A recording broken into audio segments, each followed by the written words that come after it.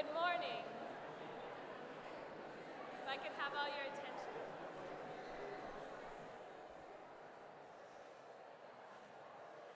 Good morning and welcome to chapel.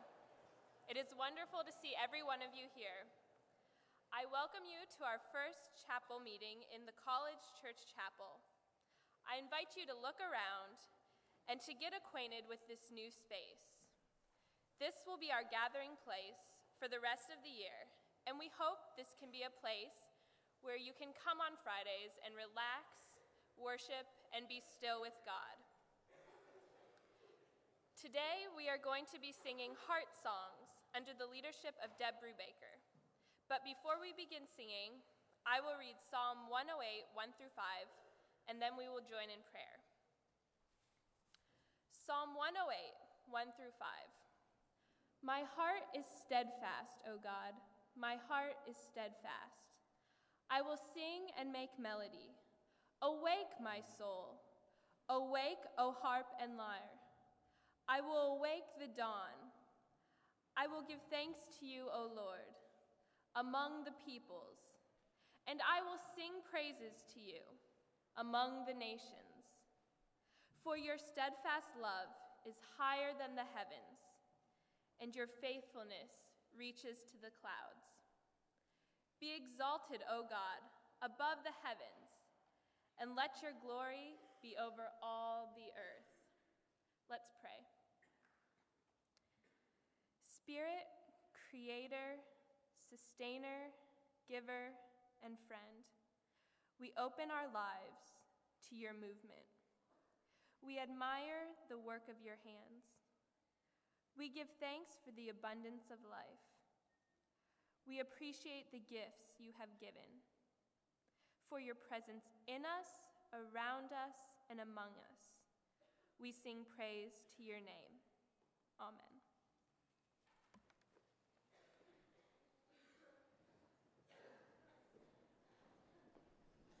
Good morning. It's wonderful to see so many of you here. Let's turn in our blue hymnals to number 12. Come, let us all unite to sing. Number 12 in the blue hymnal. And would you stand? Let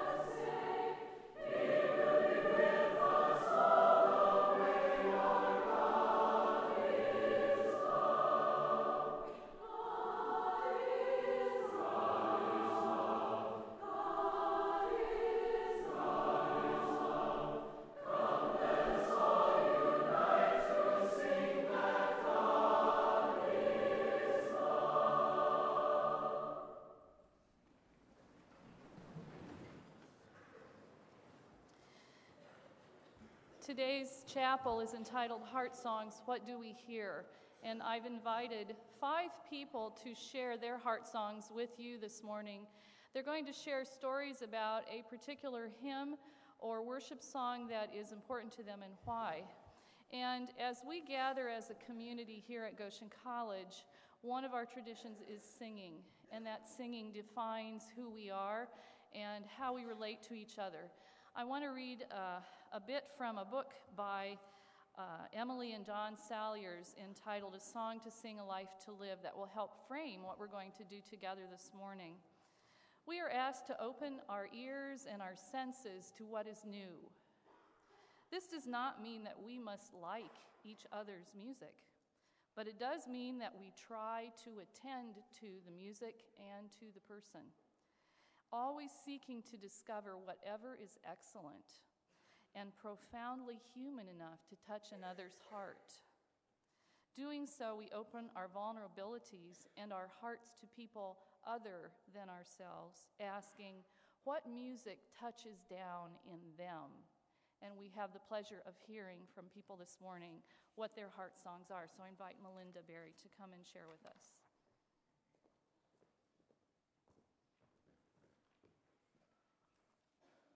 Good morning. During my time at Goshen College, the Black Student Union, of which I was a part, went to go see Spike Lee's film Malcolm X that had just been released. In one scene, Malcolm's prison mate Baines shows him the dictionary definitions for the words white and black. The contrast is clear. White is pure, honest, unblemished, especially in character. Black, on the other hand, is filled with anger or hostility, evil, or associated with evil. This morning I'll be leading hymn number 233 in Hymnal, a Worship Book, Joyful is the Dark. The hymn text was written by Brian Wren, a world-famous hymnist who in the 1980s began to write hymns that challenged male dominance and isms like racism in Christian faith and worship. He believes in paying attention to the kinds of religious worldview our language creates. Dr. Wren came to Goshen College and spoke in convocation about this journey, also while I was a student, and I still have the broadside he published during his visit. The tune was written by Phil Clemens, who taught in the music department here. My father introduced Phil to Sam Cooke and the world of African American gospel and soul, music that Phil once told me helped inspire him to start the GC Jazz Band here in 1976. This song speaks to my heart because it reminds me of important lessons I've learned about racial identity and Christian faith. This song tells Jesus' story through darkness, not an evil and hostile darkness, but beautiful, life-giving blackness. Now I want you to notice what happens in the third staff of this song. The lower parts enter first, and the higher parts join in a measure later. So we're in a brief round, coming back together on the top of the next page. Deb will be accompanying us on the piano. Let's sing together number 233.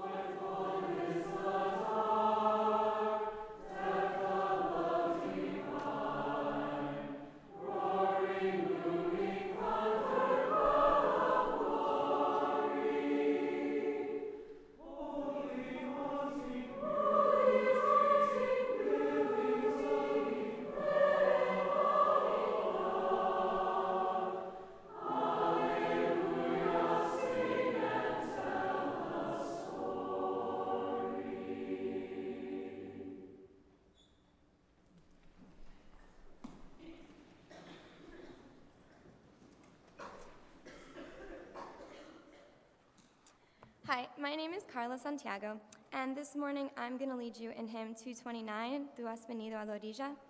This has been my favorite hymn for a really long time, and I owe that in most part to my mom.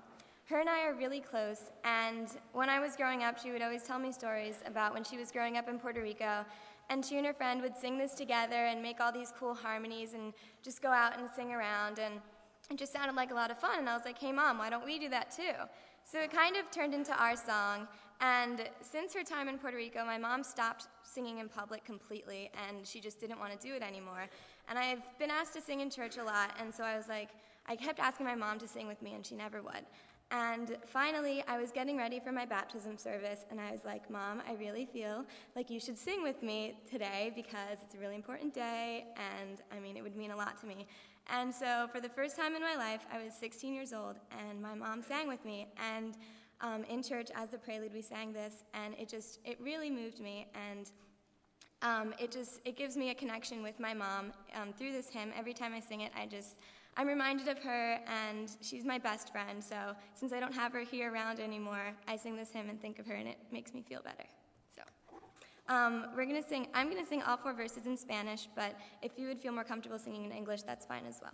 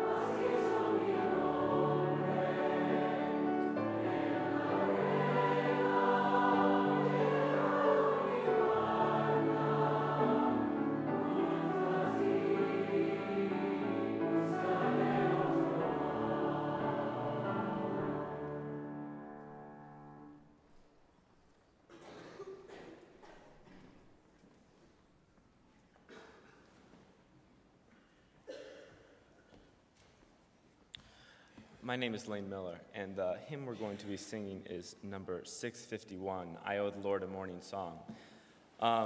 We usually sing this song at family gatherings because it was written by my great-great-great-grandfather or great-uncle. The genealogies get a little hazy. But the story goes that he was in Pennsylvania, and it was wintertime, and I've never been to Pennsylvania, but apparently they get a lot of snow there. And one morning he got up to milk the cows, and it was really coming down, and by the time he got done milking, he realized he wasn't going to be able to go to church that day because the snow was too deep and the horses wouldn't be able to get there. So as he was dragging the milk back into the house to have breakfast, he thought to himself, though I can't go to church, I still owe the Lord a morning song. And so while he was eating breakfast, he hummed out a tune, he came up with these words, and then he went to the family pump organ and wrote out the song, is how the story goes. And so it's always been special to me, especially since the lyrics speak of a very personal God who is very near to us, who's very forgiving. And so that's how I view God oftentimes, and that's why this song's special to me. So, I owe the Lord a morning song.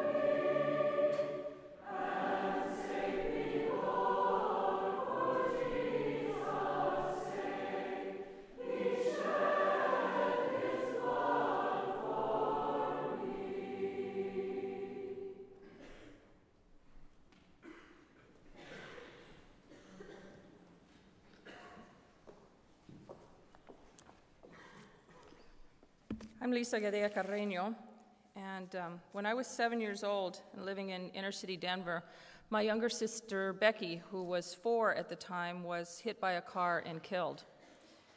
At the funeral, the children's choir from our church, First Mennonite in Denver, sang Children of the Heavenly Father.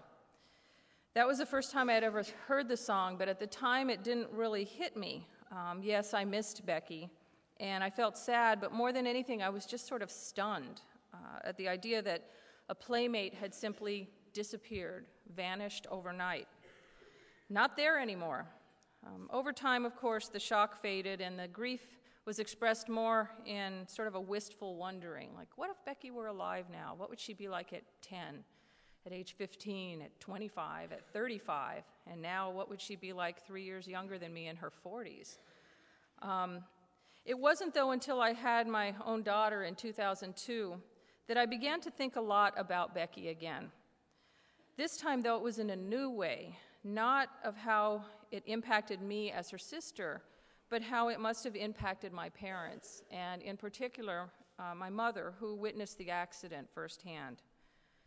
Several years ago, when my own daughter, Geneviève, was about to turn 4, I ended up at a hymn sing with my parents, and this song was sung. And I remember watching my mother's face during the song and knowing she was thinking about Becky. I could tell by the look on her face. And I imagined at that point, how would it feel if Geneviève was taken from me at age 4? under similar circumstances. How would I go on? How on earth would I go on living life, seeing things in this world and in this life in the same way ever again? And then it hit me for the first time. How did my mother go on after that? How on earth could she take care of herself, much less the rest of her family, after something like that?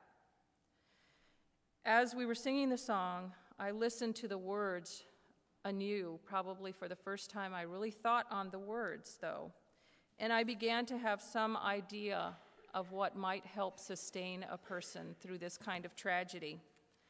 The melody itself, I think, has sort of a wistful sound to it, but the song, the words are really about reassurance and about solace, the kind of comfort that a parent gives to a child when that child is afraid of the dark, for instance. I really now think of it more like a lullaby, like God's lullaby. Maybe the lullaby that Becky and all the other children in heaven hear when God tucks them in at night, so to speak. So please join me in singing all 4 verses of this hymn. It's number 616 in the hymnal. On verses 2 and 3, I will be changing the masculine references to feminine. Please feel free to use whichever gender references speak to you throughout the song. 616.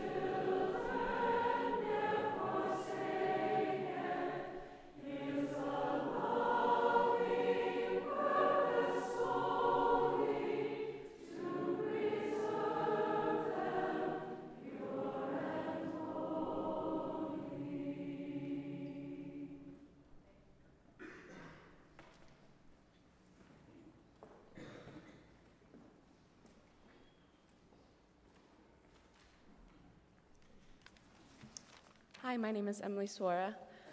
Please turn in your green Sing the Journey books, if you have them. I think they were handed out this morning, to number 100, Here I Am. For the past year, and this year also, I was blessed to be a member of Parables, which is a traveling worship team sponsored by Goshen College. And though this song was never a part of our program, it was often sung as an offertory or a prelude when the church asked us to provide those. And I really liked the tune, and I especially enjoyed singing the suspensions in the alto part. In early January, Parables went to Camp Friedenswald to lead music at the camp there. And I went on a walk by myself and found a clearing by a lake. And I sat there and I asked God to come and sit with me, to join me in this time and just spend time with me.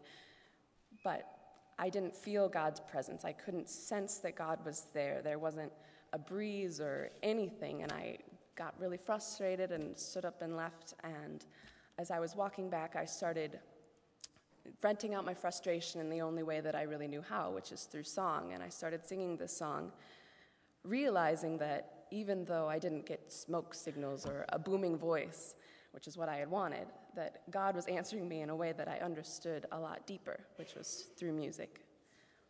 So if you could please join me in singing number 100 from Sing the Journey, Here I Am. Please join us for the first chorus, and then Karen and I will be singing the first verse by ourselves, and then please join us for the remaining choruses and verses.